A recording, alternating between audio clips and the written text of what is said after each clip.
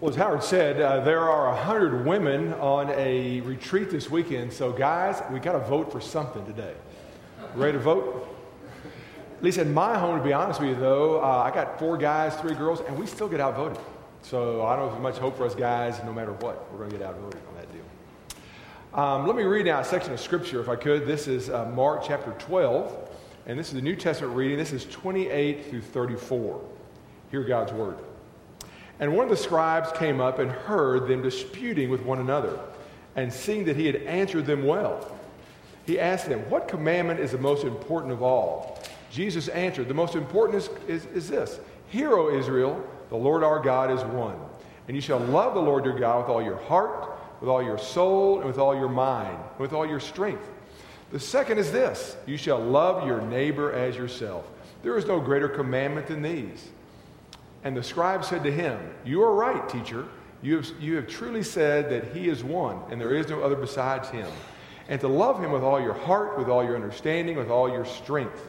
And to love one's neighbor as oneself is more than all the burnt offerings and sacrifices."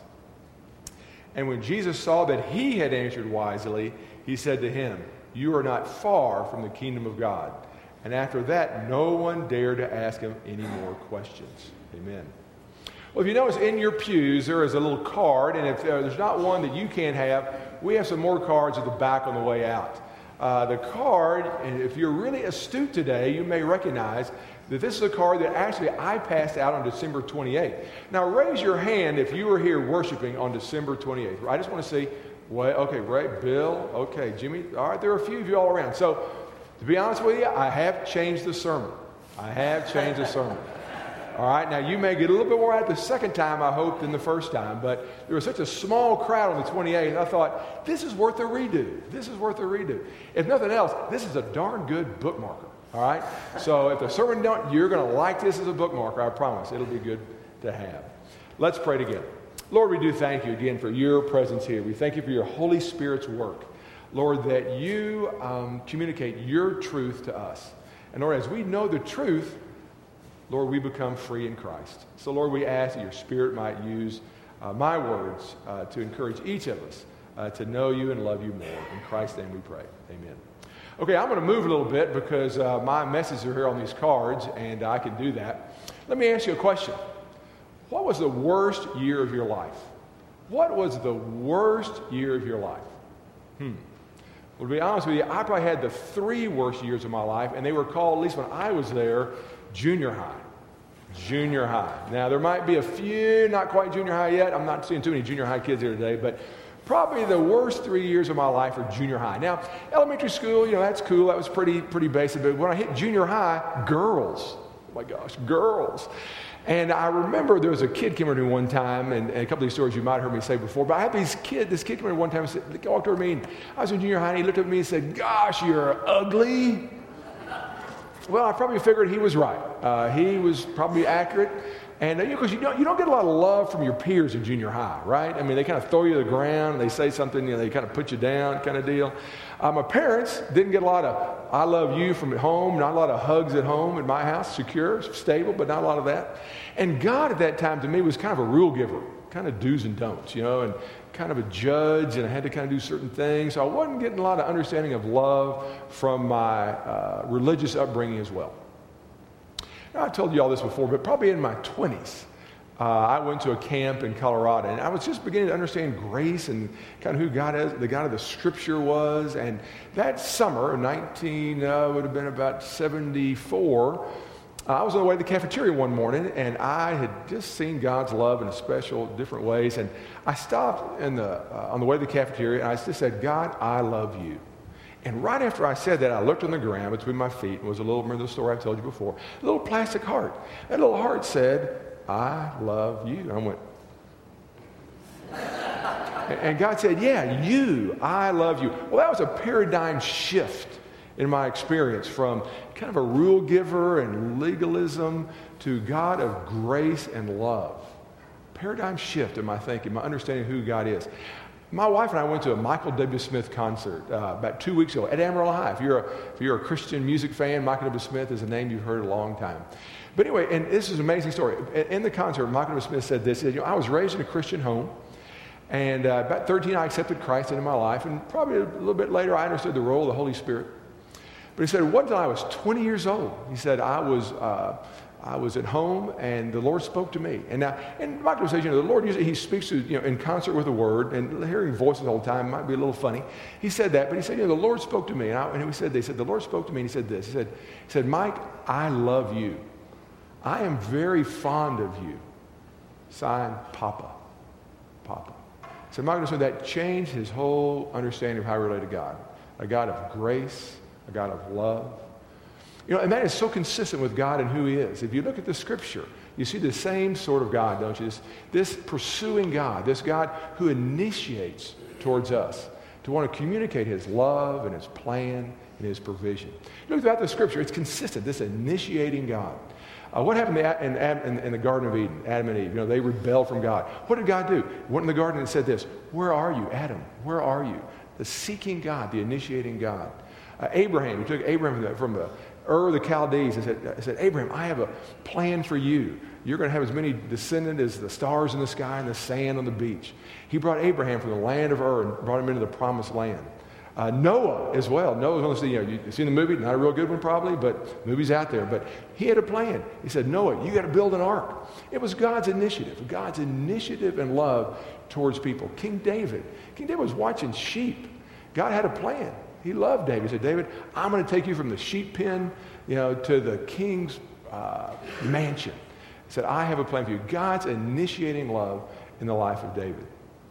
All throughout the Old Testament, you see God initiating a love relationship. Well, the most miraculous expression of love ever seen is what? God becoming man in Jesus Christ. The most miraculous expression of God's initiating love is Jesus Christ becoming human. And what do you see in the life of Jesus? Jesus initiating towards a bunch of fishermen by the Sea of Galilee, saying, come, follow me. I'll make you fishers of men. A bunch of tax collectors in a booth and in a tree. Jesus initiates towards them and says, come, follow me. A bunch of lepers in a leper colony. Jesus initiates, says, come, follow me. A demoniac hiding in a cemetery. Jesus comes and says, come, follow me. Jesus initiating love. Jesus initiating love.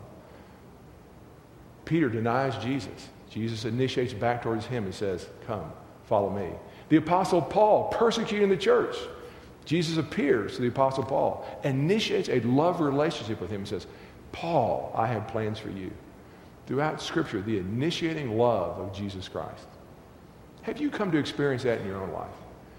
If you encounter something you don't understand, you go back to what you do understand. Jesus Christ loves you. Bottom line. That's it, isn't it? I love the expression of God, the visual of Jesus Christ, God being the hound of heaven. I can just hear the hound. Ow, ow, ow. Is that what a hound sounds like? Anyway, but the idea is the hound of heaven pursuing you. And the only thing is, if you would stop running, you stop running, you stop, we're rebellious, and we'd stop, the hound of heaven pursues you.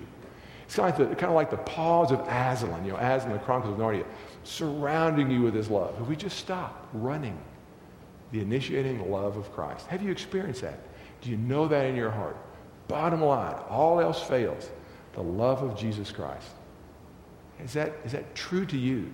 Have you experienced that love in a fresh way? Okay. Now, in the section of Scripture that I read was a story of a person asking Jesus what are the most important commandments. And that underlying initiating love of God, that's the foundation here. And then Jesus says two things. The two greatest commandments are what? Love the Lord your God with all your heart, mind, and soul, and love your neighbor as yourself, right? Two best commandments, two greatest commandments.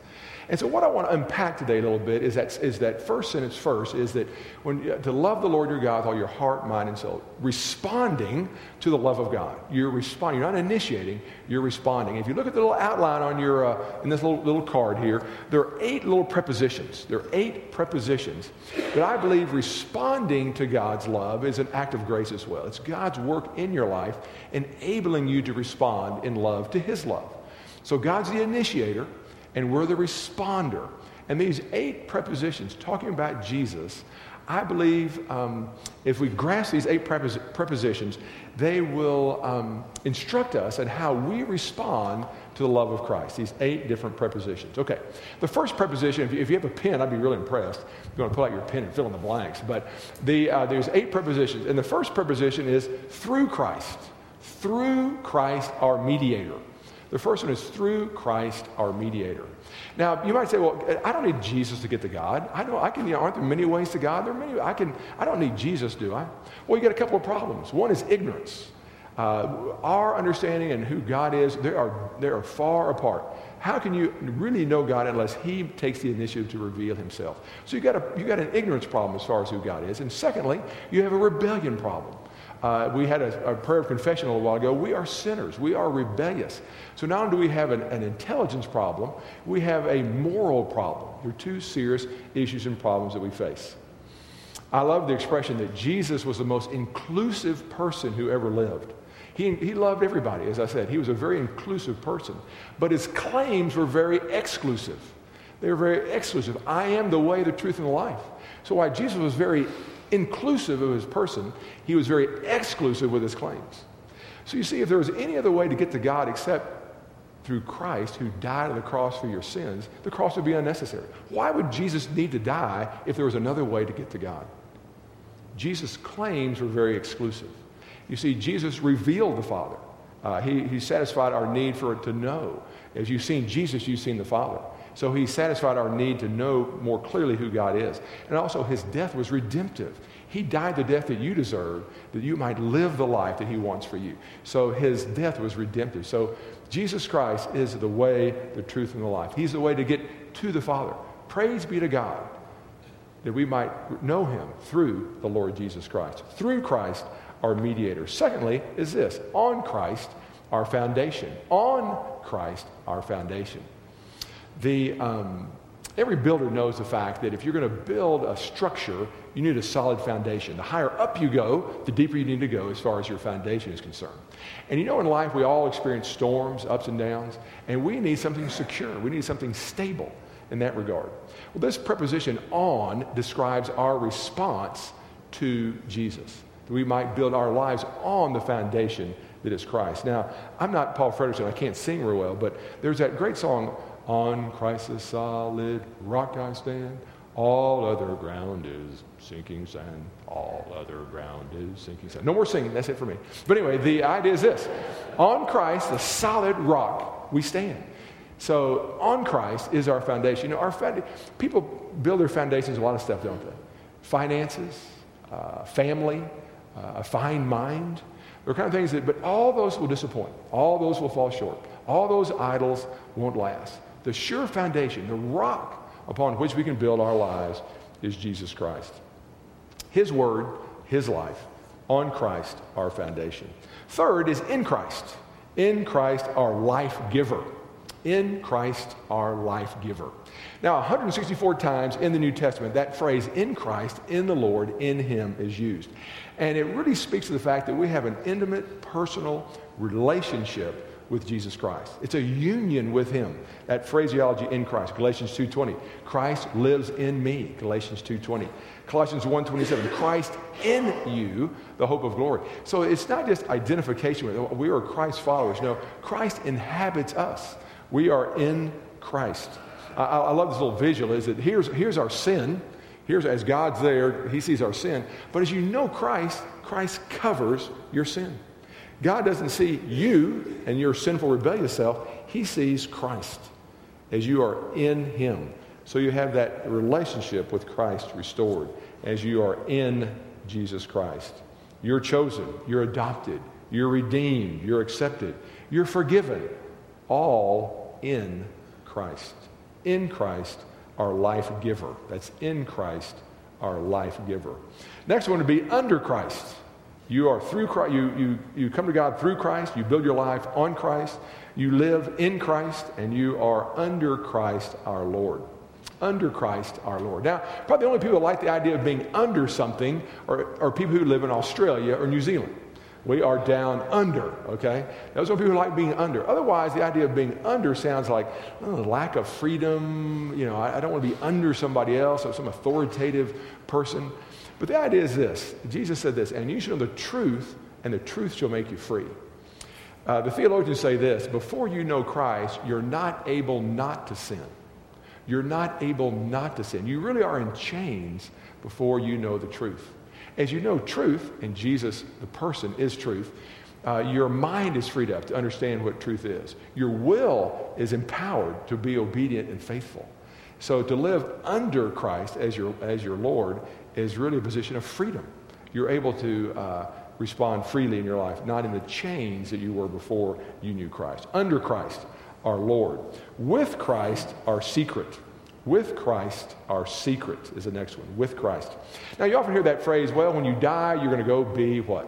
With Christ. And that's great. That is true. But, it says this, that nothing will separate us from the love of God in Christ Jesus our Lord. So we live with the truth that Christ walks with us daily. Whatever we do, we walk with Christ. Even in this world, we are with Christ.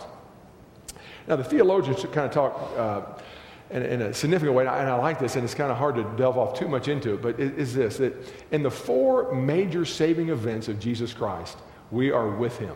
In the four major saving events in the life of Jesus Christ, we as Christians are with Christ.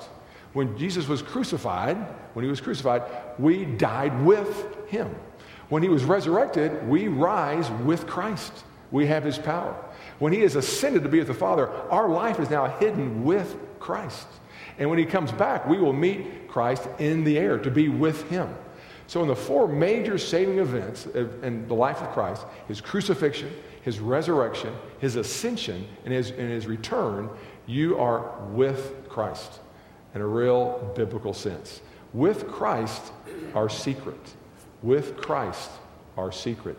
The next one would be unto Christ, our goal. Unto Christ, our goal. It really changes one's life when they realize everything they do, if they're mowing the yard, if they're cleaning dishes, if they're texting a friend, if they're exercising, everything we do it unto Christ. Mother Teresa was probably the best example of that, as she talked about as she cared for the dying of Calcutta, that she saw Christ in every person. Everything she did unto Christ.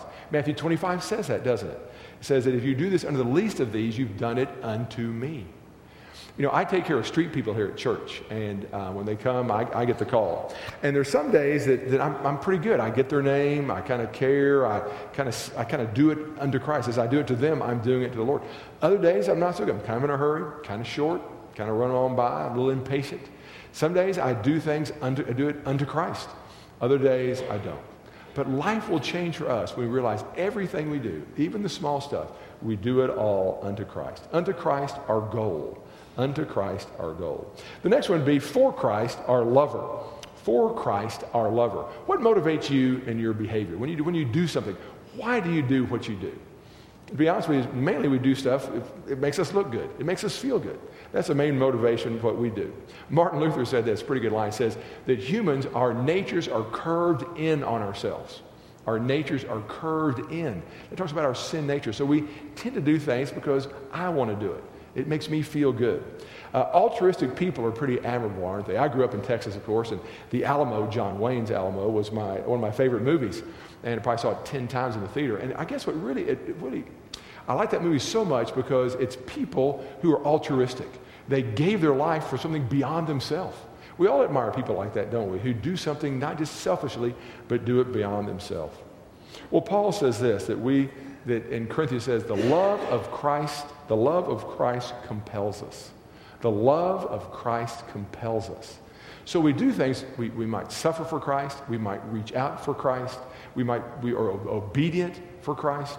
So our motivation basically is for him.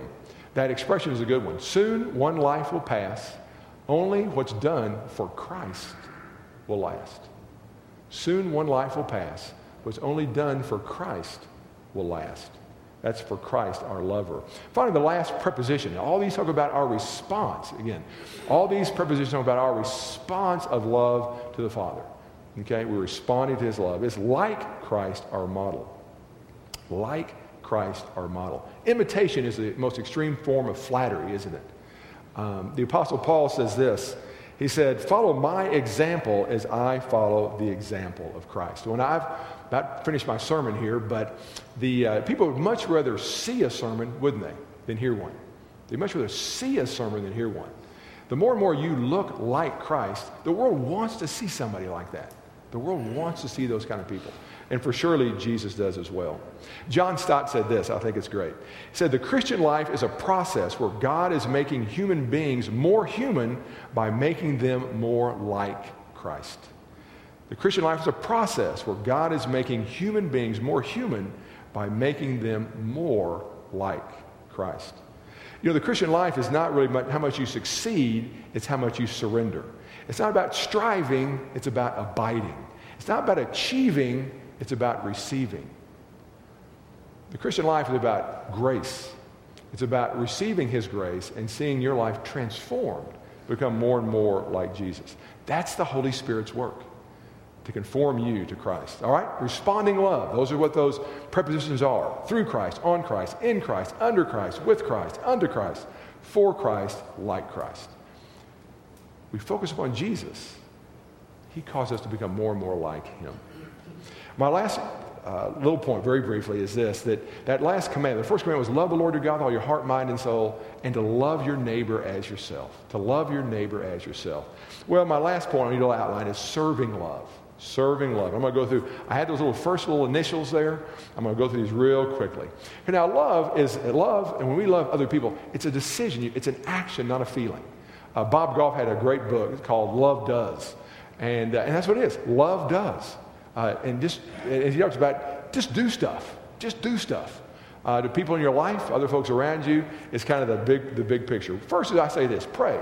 When you want to love people, pray. Love is a four-letter word spelled P-R-A-Y. So the most you can do is pray. If you love people, you want to have an impact in people's lives, pray for them. Pray for them specifically. Second is C, is curious. Be curious about them. Learn to ask insightful questions.